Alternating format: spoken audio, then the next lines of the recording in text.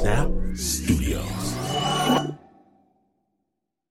This episode is brought to you by Progressive Insurance. What if comparing car insurance rates was as easy as putting on your favorite podcast? With Progressive, it is. Just visit the Progressive website to quote with all the coverages you want. You'll see Progressive's direct rate, then their tool will provide options from other companies so you can compare. All you need to do is choose the rate and coverage you like. Quote today at Progressive.com to join the over 28 million drivers who trust Progressive. Progressive Casualty Insurance Company and Affiliates. Comparison rates not available in all states or situations. Prices vary based on how you buy.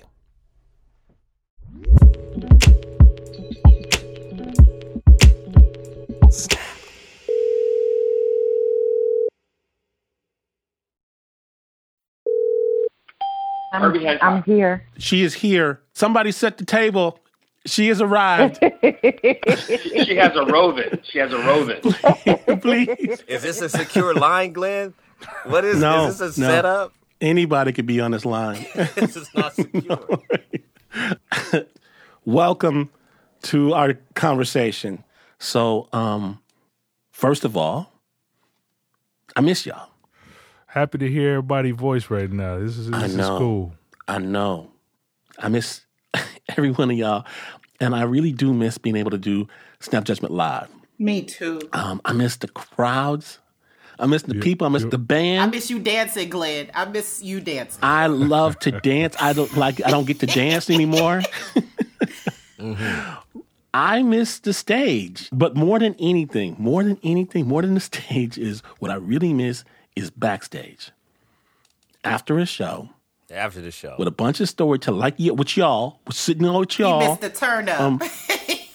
Right. That's when, especially when it just went really well, and you get to go backstage, and hopefully there's some drink left. Yes. And floating on the electricity. Yeah, that buzz. And telling stories to each other, clowning each other. Oh, yeah. This is what I want Snap Nation to hear. All the behind-the-scenes stuff. So, this is Backstage right now. All right. With the most amazing storytellers that have ever graced Snap Live, the poet, storyteller, educator extraordinaire, Joyce Lee. Hey. Joyce is in our conversation tonight. Detroit's own Shannon Kaysen is here. What up, though? Our former Snap Judgment Storyteller of the Year, Don Reed. Don. And the man that has his academic papers in order has come down from the mountain. Dr. Raymond Christian is here. The good doctor. Hey. Good doctor. The good doctor is in the house. Doctor make you feel and all right. The comedian, I think he's in Canada, from Canada, from Fresno, lives all over the place. Dino Archie is here as well. I have to add, everything I say is off the record. It will be on the record. Too late for that. But as long as I say it's off the. If you say off the record, none of you listeners can hold any of this shit against me. I've done my part. You just got to say that, right? Yeah, now, I've done my part. We're here. Everybody's got their drink, right? Yes. And everybody's ready. Got my smoke. We're gonna and I because I'm gonna start because I get to start because I'm the starter or whatever. William Washington.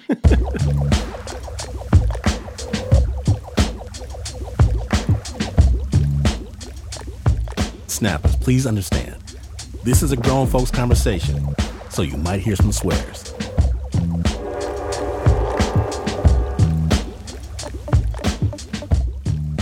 Last year, we were on tour, right? We had just done a show in Seattle, and we're headed to Portland. And because of some transportation issues in the past, Lord Jesus. we decide we're not going to take the airplane anymore. We're taking the train. And with those aforementioned issues, we're not sitting coach, right? We put up the extra so that Dino, Don, Ray, myself, we could all enjoy ourselves in first class Amtrak splendor, right? That ain't saying much there, you know. The finest seats that Amtrak had to offer We were gonna take them. Yeah. We're gonna have some drinks. We're gonna enjoy ourselves, first class, because y'all deserve it. Y'all deserve it. Now, we get on the train, and we've got our little printed ticket numbers or whatever. And we get on the train, and then we go find our seats. 4 seats facing each other. It's perfect. And there's an older woman, a white lady, sitting there, and she sees me, and she asks me if I can help stow her bag. Right? Now, go ahead. Right? Is that right? Go ahead, Glenn. Now, that's then I said, But she was adjusting because other people were putting bags up there, and she wanted her bag next to her. okay. like you worked there. I just- what? Yeah, I didn't want to say nothing. You know what I'm saying? But well, okay. Yeah, you don't work there. Yeah, no, you don't owe her that. I don't owe anybody anything, but she's an older lady. I say, of course, right? And I'm busy messing with her bag, and I think somebody says, ma'am, I'm sorry, I believe you're sitting in our seats. And I think it's Don who says this to her. Yeah, I was holding our tickets and said, these are our seats. Right, Don's got his tickets, and Don, excuse me, ma'am, excuse me, I think you're sitting in our seats. And Don shows her, he's looking at his ticket, he shows her his ticket, and this woman says, well, I'm not moving. No, not for you. Yeah, exactly. So it was almost. I'm fine right here. That's okay. So wait a minute. So this is like a reverse. This is a reverse Rosa Parks. This is Karen Parks. Yeah. She's the She gonna sit in the seat. This is the Karen Parks of Portland. This is amazing. That's hilarious right there. I'm tired. And- Y'all funny. And I'm thinking, okay, no, I don't. My mind's not right. I'm not in the moment. I don't realize we're in the middle of one of these moments that we have. I'm still trying to put away her little bag or whatever. And Don's like, no, man, these are our seats. I told you I'm not moving. Okay. And okay, so I was like, oh, wait a minute, things are getting clearer. Now we're first class customers. We don't want no problem. We just want to go to Portland, and somebody calls the conductor. The conductor, he comes over, and Don again, sir, these appear to be our seats. Shows him the tickets, but this woman has some sort of issue. Now, the conductor looks at the tickets, and we're like, okay, you straighten this mess out. And he said, hey, ma'am, these are the gentlemen's seats. I'll be happy to help you find another seat. What'd she say?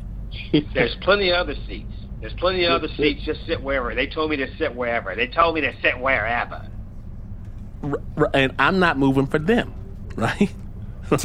Not for them. You notice where Ray and Dino are in this story. Well, that's the whole deal. That's the whole observers. deal. Right. The conductor at this point, I knew she was with the smoke. I saw it in her eyes. She was nuts. Right. This lady was fucking nuts. Right. So the conductor turns back and says, I'm sorry, there's nothing I can do. And he walks off.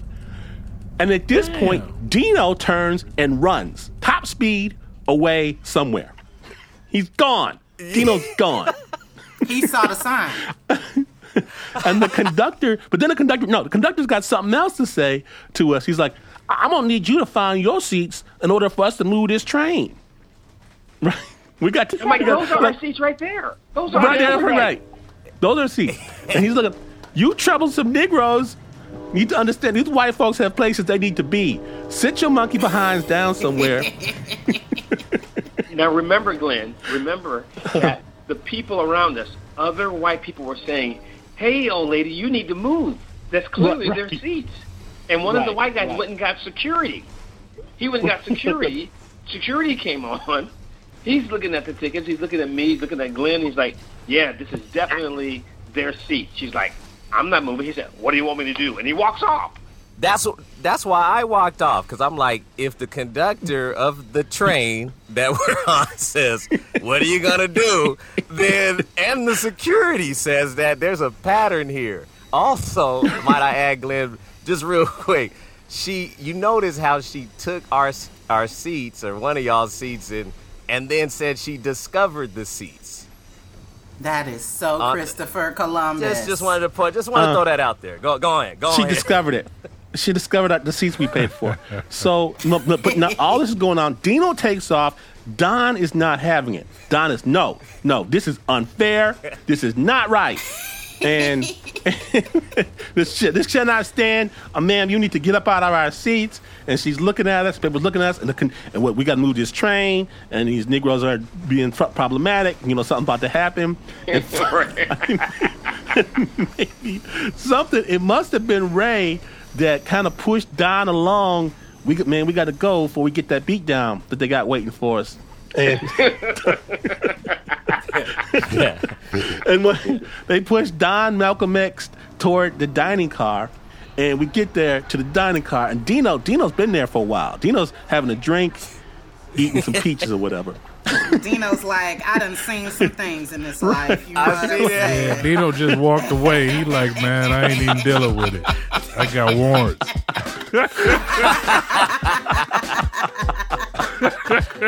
They're like, man, where'd you go?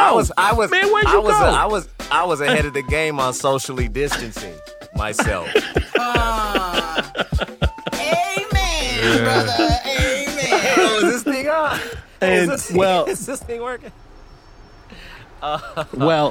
We get there with Dino. Dino's happy, having some things. We're upset. We finally get to Portland, and we're trying to get our bags or whatever. And then these two white guys, they come back, and they're teary-eyed. They're trembling. And I saw it. I've never seen it before. I saw it right. That what I just saw, that was the racism. Your allies that was it. I saw it. How old were the white guys, though? They're 40. They're a couple of, Then they lied. That's not the first time they saw it. It's the first time that they were involved and somebody put it on them, too. Well, they saw it up close and personal, and then we're getting off the train, and then Don saw the woman and he smacked her upside the back of it. No, he didn't. Did he? No, he didn't. Did he? No, he did not. I gave her a dark, we already ran away, but I'm gonna show you one day type look. I gave her a look. I gave her a Jim Crow, I don't respect you look. That's what I gave her. And you could tell she was like, you could feel her like, you don't mean all that. Yes, it does mean all that. I'm going to say, she looked you dead in the eye and said, Toby. And you said, Kunta. Yeah, the hell she did. Hey, man. No, she didn't. That's what we were calling Glenn, though, because he did, when he helped adjust her bag, it was like, no. when she asked Glenn, no. we was like, hey, remember that, she Ray? said, I don't want to hear that. Boy, move my bag for me, will you? You remember that, Ray? Ray remembers. Ray was talking shit to me. Boy, move that bag for us, please. Y'all literally just sat there with her little cat-faced ass and all the way from one place to another. Nobody moved her. Look, I was inclined. I wanted to throw the woman from the train, but it was Dino that was acting all scared, talking about he was nervous and whatnot. So we went back, to the drinking car. No, Ray throwing smut on. Ray's throwing smut on my name. Ray, you know damn well that's not. I seen too much. You was looking all nervous and shit. You was going like, I'm not comfortable with this. Let's go to the drinking car. Sure.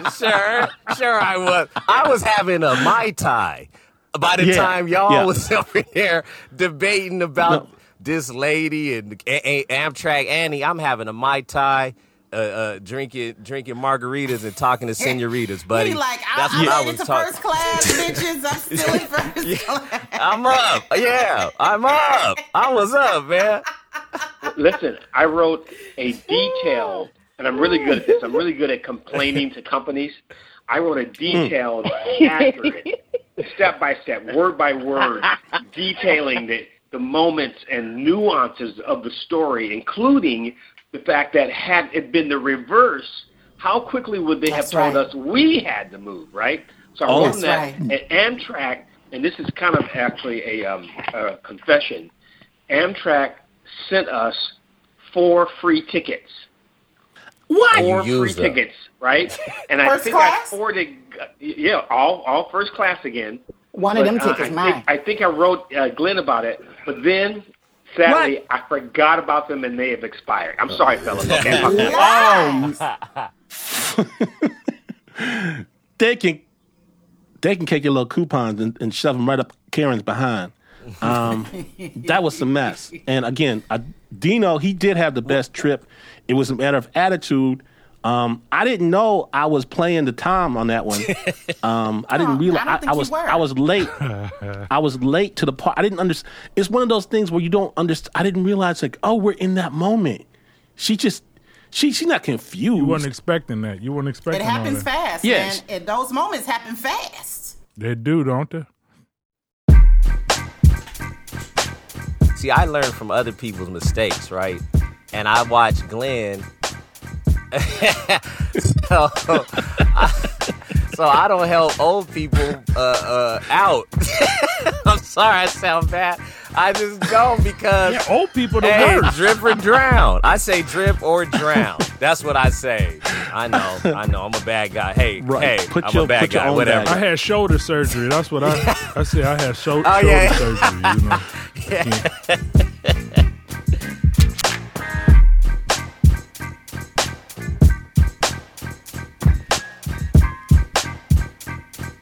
Snappers, go refill your drink, use the restroom, but come right back because the Backstage after party is just getting started. Stay tuned.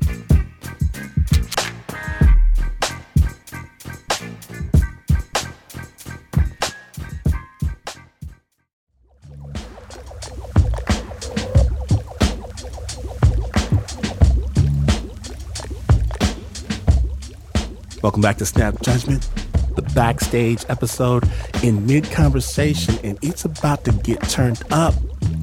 Next up is Dino Archie. Dino, tell us a story.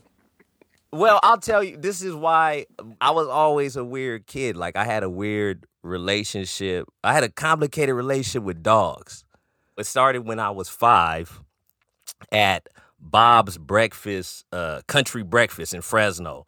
That's where everybody's family got divorced. When in the 80s, right, in the 80s, you don't see it coming though. You're just a kid and you go, we had a family of 5, 2 parents, and you go to Bob's Country Breakfast and you're ordering, pancakes and waffles and whipped cream, and then they're telling you the band is breaking up.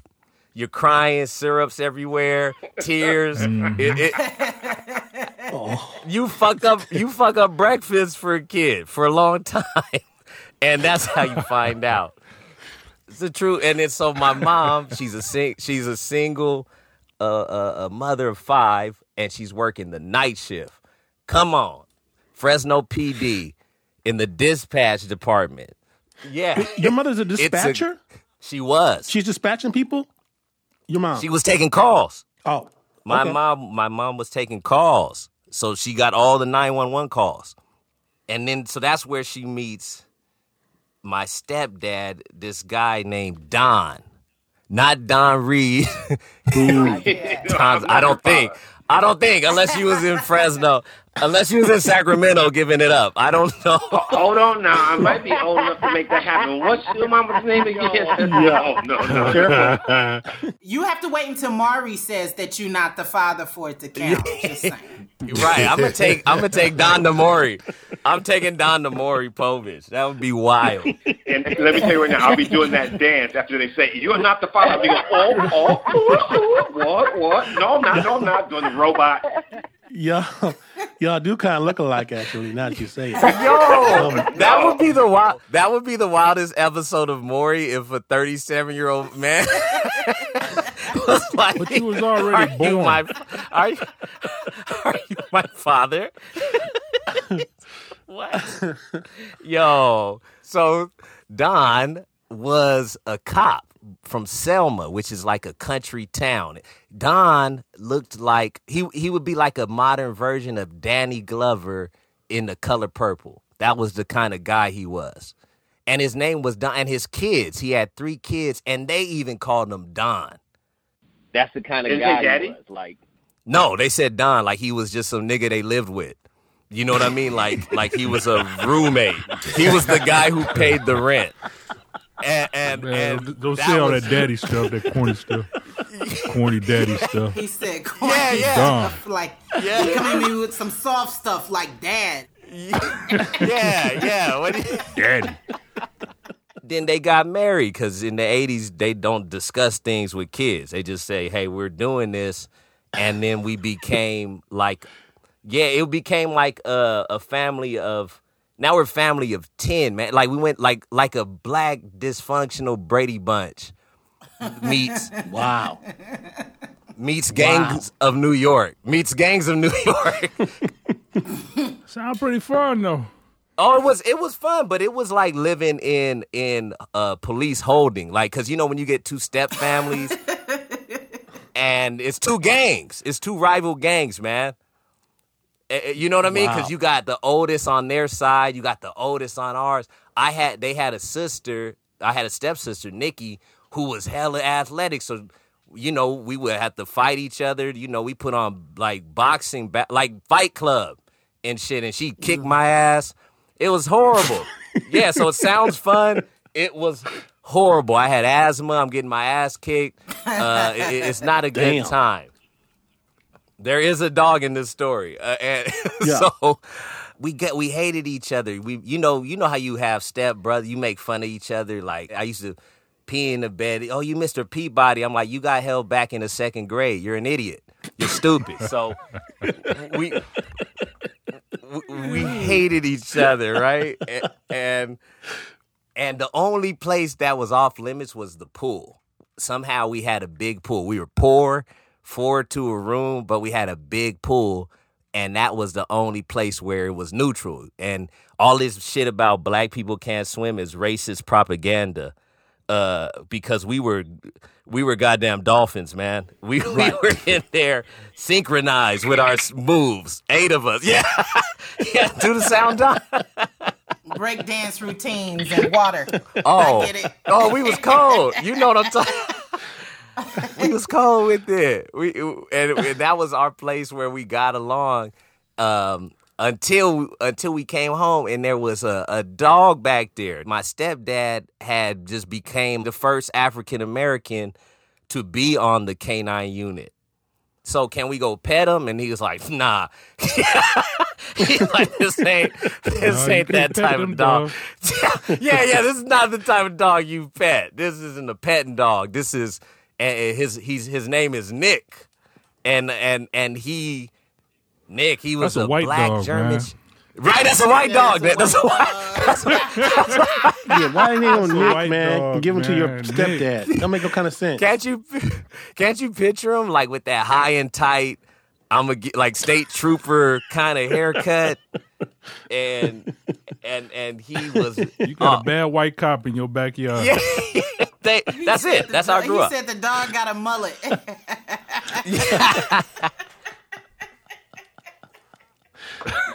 Yeah. Don't pet him. Stay away from him. But we gotta swim. So that's what we do. And my brother was brave. He went out first, and he stepped out 1 foot out.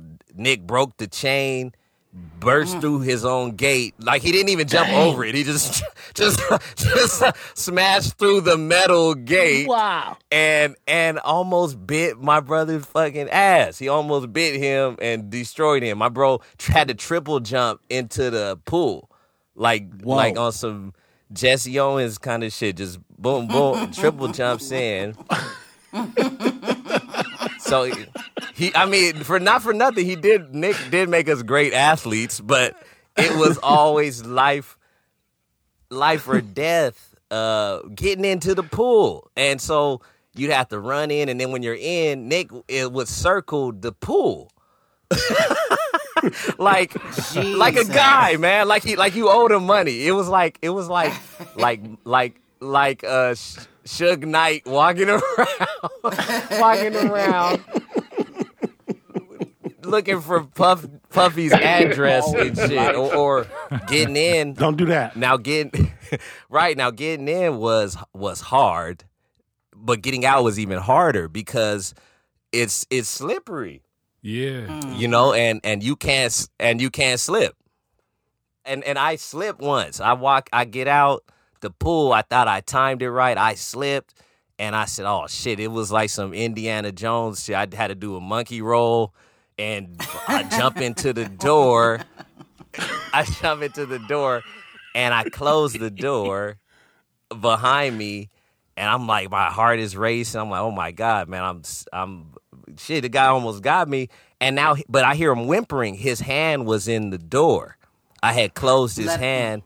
Yeah, fuck him. You mean his paw? Hey, yeah, his paw. And I was like, no, your hand's staying right there, and fuck you. You tried to, if I open this door, I don't trust you. Wow. And now, right, and then he's playing the innocent role, and my mom comes in, runs in the room. What the hell's happening? My mom's the same, man. She's never yelled out. This is the only time she got mad at me. She blamed me. She was like, "What'd you do?" And I said, "What do you mean?" I'm 7 at the time, and I'm trying to think like, this guy's trying to. If he had a gun, he would have shot me, man. This is a bad cop. Mm-hmm. You can't see it though. Every time you're around, he's acting like the victim. But see, what she understood and I didn't was that I was actually assaulting a police officer. Ooh. Because the K9 cop is a cop. Yeah. Is an actual cop. You got to file a report if he gets injured. It's like, it was wild, man. We hated this dog, man. we hated each other. How did he get out the door? So she opened it, and then he scurried off because, he was afraid of my mom, I guess. He respected her. He didn't respect us. And we hated him as a family. Like, we hated each other, but it united us to hate Nick. And the only place I could get refuge was at school, right? Until career day. So career day comes around, and who shows up, right? My stepdad, Don, and Nick. And all the kids love it because and Nick's acting different there, though. He's acting all behaved and shit and smiling, cooning for the whites. I can't. That's how you do. Yeah. Skinning and grinning. Nick trying to keep his job. Right. Letting white kids pet him and doing tricks, doing the Dougie and having a good time and everybody loved Nick, and I'm like, wow, okay, well, now the girl who I liked at school, Valerie with the cute eyes, she's thinking I'm kind of cool. I live with Nick, and my best friend, Mateo, he's like, oh man, I didn't know, Nick, you live with this guy. This guy's cool, man. I want to spend the night, So I was like, all right, cool, and then my stepdad starts telling the school, oh yeah, Nick is an attack dog. Do you guys want to see what he does? Right? you know where this is going, and they're like, yeah, right, yeah. Oh, he goes. You guys want to see him attack Dino? And they go, yeah. No. Oh, them kids wanted blood, man. They're like, it was like a Simpsons episode. Like you saw the fangs in their teeth, and they're all double fist chanting like, kill him, get Dino, and you guys want to see what he does? Yeah, yo, they were monsters, man. These kids are the worst. So, but this is back in the day when you could bully each other without repercussions. So it was a different time. It was the 80s, man. It was the 80s. Bullying was okay at that time. And so I'm in the middle of this field with this cast on me. The whole school is cheering for my demise. Don and Nick are about maybe 100 yards away from me, and then I see Don and I see Nick, and he kind of like smiled, like, I finally get to eat this little nigga, and I was like, how did I end up in this? This is the worst position I end up in life. Life's not fair, and the world is cruel. And to make it worse, Nick only took instructions in German, so he sounded hella racist. He sounded What? and then he yelled out a German command, and he goes Heinz and Feins, and then Nick made it to me. Nick makes it to me in like 0.29 seconds or something, and he's on that cast and he's spinning me around like a tornado, and he's just like ripping me this way, that. I'm spinning around. I'm pissing everywhere. I'm pissing on myself. I'm crying. Everybody's cheering. Everyone's having a great time. It felt like it lasted forever. And then he calls Nick off. Nick runs off. Everybody's like, yeah, they got their spill of blood. They got their taste of blood. And now, school's ruined for me. Now I'm like, oh, man. Life really sucks. And I go back to school, people are making fun of me and shit. The girl, Valerie, won't look at me in my eyes. She doesn't respect me. Oh, no. Anymore. Oh, no. People are like, Dino was crying like a little bitch. No.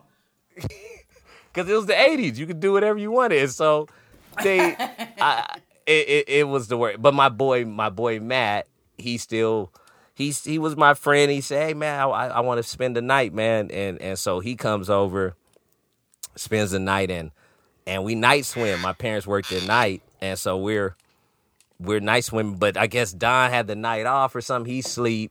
Nick is in the back. I didn't tell Mateo about the process of getting in our pool and getting out of our pool because he didn't. No. Right, I forgot. I thought everybody had a bad cop in their backyard. That life was always on the line and they treated you like you fit the description. Nick treated us like we were breaking into the house every time we came home. Like he never seen us before.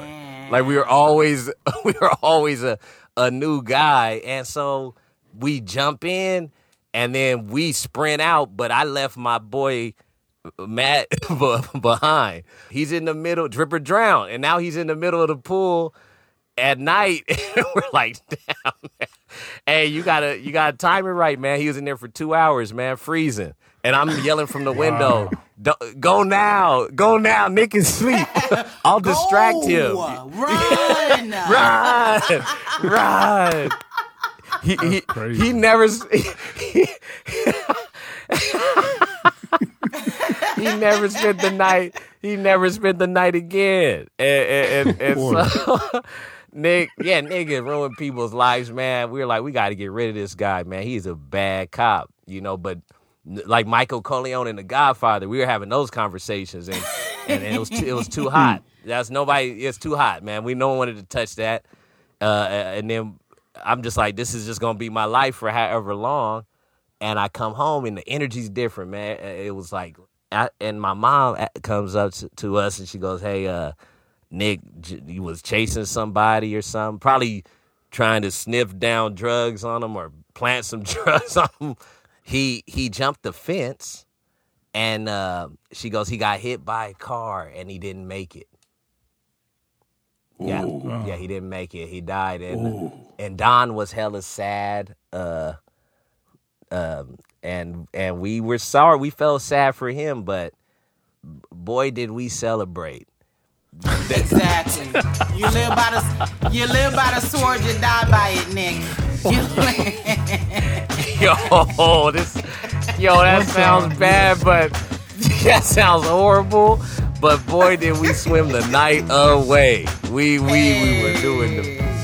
backstroking. Pool we were party. having a great time. I know, man. We had a great time in his honor. Brady Bunch liberated. You know what I'm saying? Yeah, liberation. Yeah, we got to walk in and test the water. It was all good. But then when it was time to get out, I still sprinted back to my room. just in case. The ghost. You know what I'm saying? The ghost. Right. Old habits die hard. Old habits die hard. Yeah. Right. That's awesome, man. Wow. It's crazy. That's the story. That's a hell of a story, man. Thank you very much, Dino. Thank you for that story. I hope that wherever he is now, that he's taking a bite out of crime. That dog was racist. Right. The only thing worse than a... I get it. So Dino, what happens to you now if you see a dog? That's a good question, man. I was like, up until 3 years ago, I wasn't really comfortable around any bit of unleashed dog. Not like little ones. I'm not like a complete, punk or something. Brother. But any dog but anyone off the anytime an owner, you see them wrap the leash around they their hand a few times. Where they're like, it's like, come on, man, that dog's too aggressive. That's crazy. But I did acid one night in Toronto 3 years ago, and we walked through a night walk through the forest and through the city, and I came upon a dog, had a great conversation, connected. Was it a real dog? This motherfucker was talking what do you mean Mr. conversation? It was a dog. How do you have a conversation with a dog? In the woods. Yeah, you don't know what you was talking to. Like all this. He was talking to a bush. Yeah. Well, hey. Perhaps. I was on acid, but you're probably right. Yeah. But it helped me see dogs in a different way. And so now I actually warmed up to I love dog. I'll pet a dog if it's consensual now. That's where I'm at. You know what? And well, and white folks always are like, yo, why are you afraid of dogs? And it's like, you got 1 million cop dogs who've attacked 1 million of my ancestors in 1 million different kind of ways. Come on. You're asking me why I'm afraid of dogs. Yeah. Are you afraid, Joyce? Are you afraid? Oh, no. I used to be, but my David had a dog, and I got really close to his dog, and I trained the dog, but I trained it for other people. Like, I trained it so that if anybody raised their hand, that the dog would sit down, because I know there are other people who are afraid of dogs. Right on.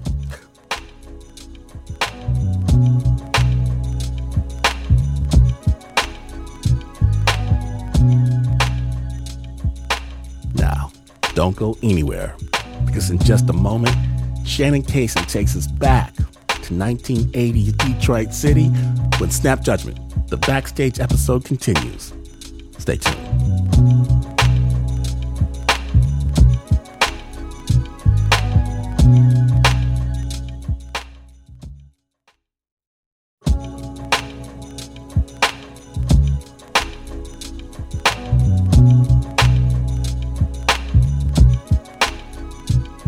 Welcome back to Snap Judgment, the Backstage episode.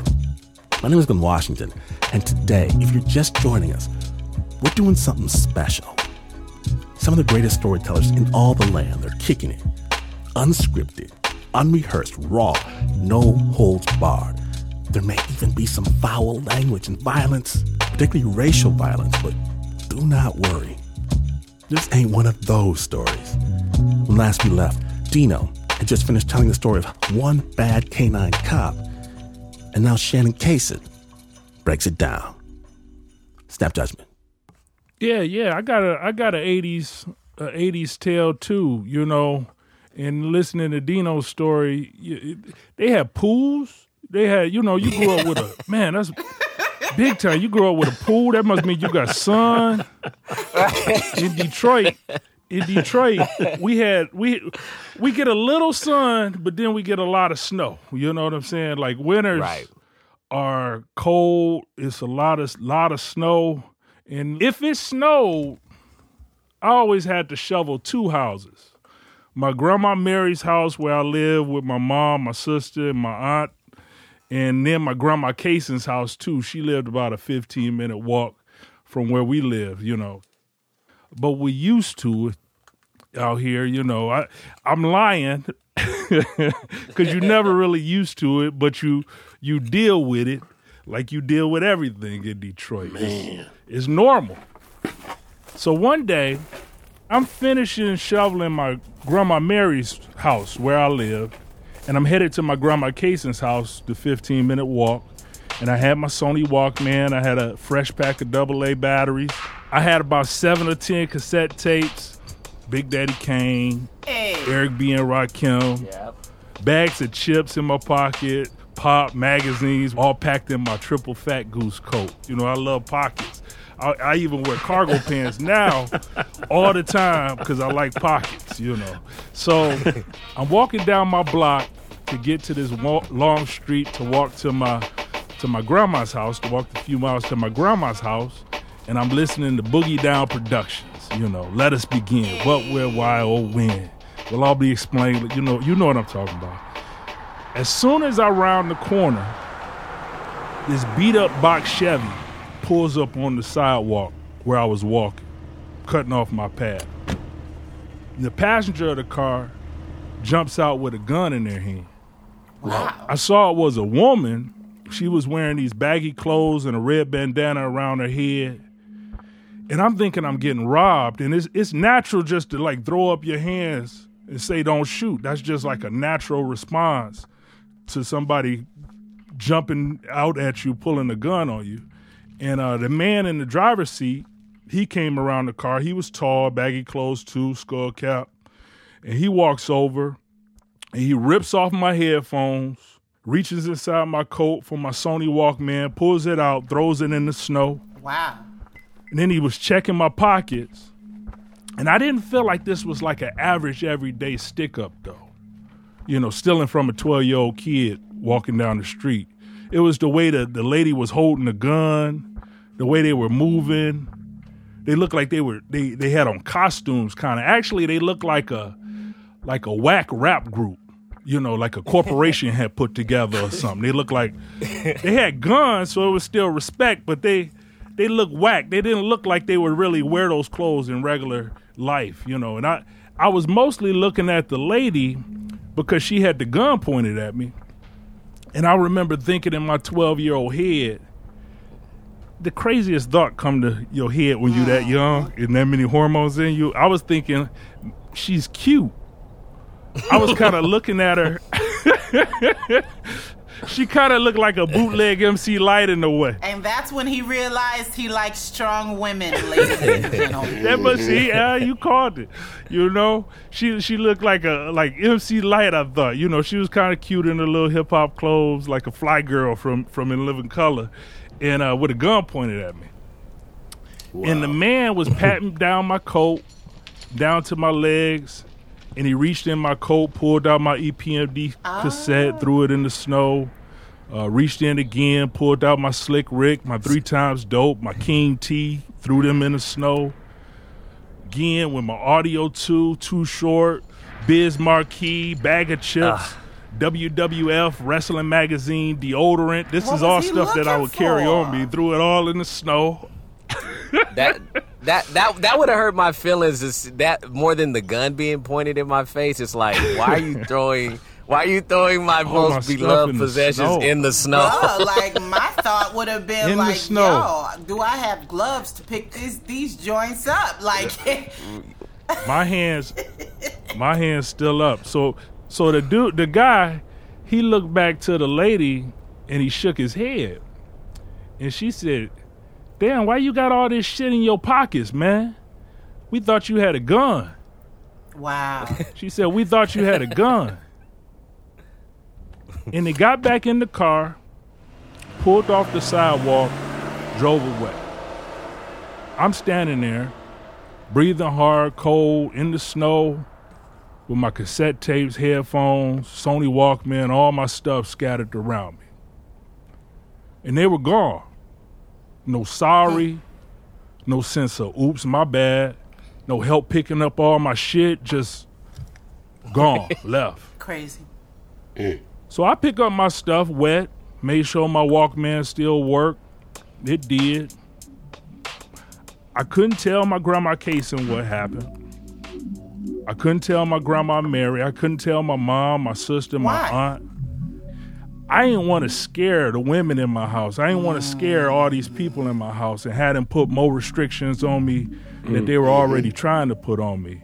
All the women in my house were always worried for me anyway going outside of the house. Right. It was just one more of those things that I had to carry. So I put my headphones back on, hit play, pumped up the volume, and just kept it moving.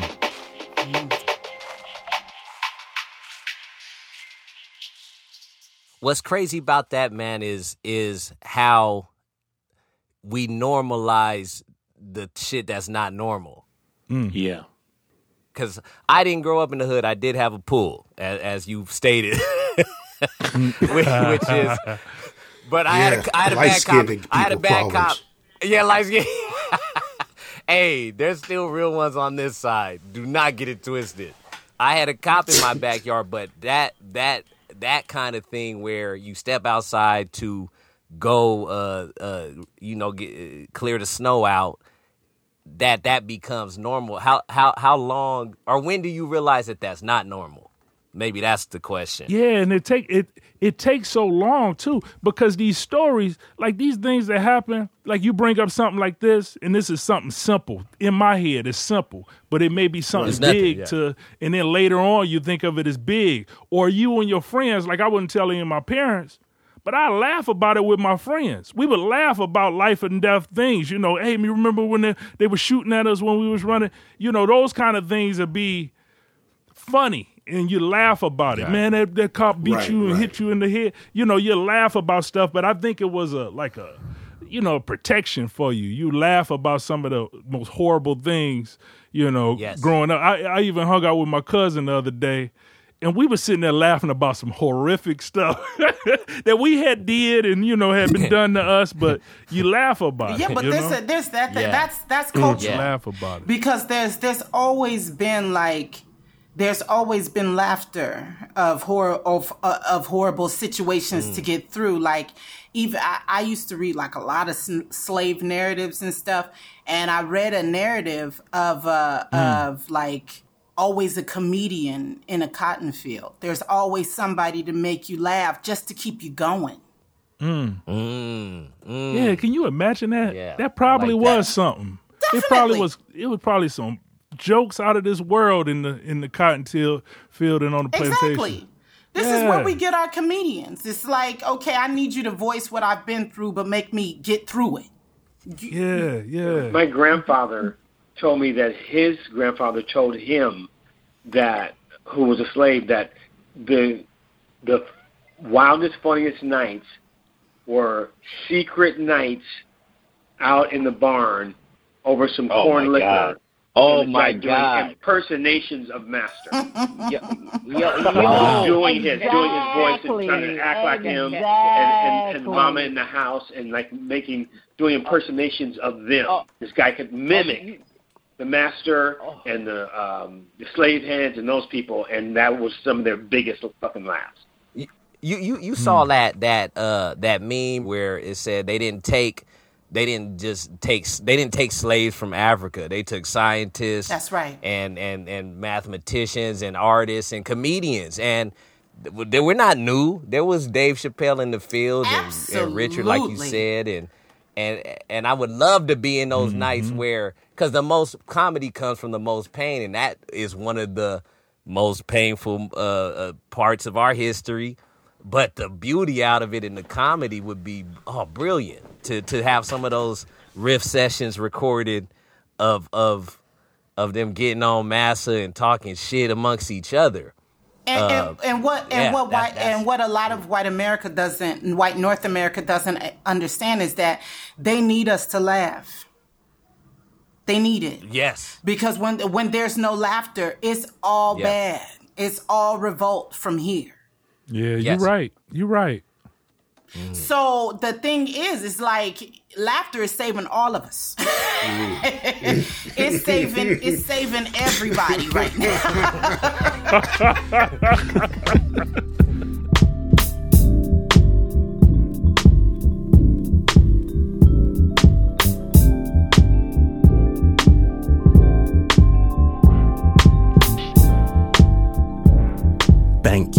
thank you, thank you, thank you, thank you, thank you. You've heard the voices of Shannon Kaysen, Dino Archie, Dr. Raymond Christian, Joyce Lee, and Don Reed. It is so good speaking to y'all again. I can't wait till we can hit the road once all this craziness is behind us. The sound production for this piece was by Mark Ristich and Pat Mesiti-Miller. It was produced by Nika Singh.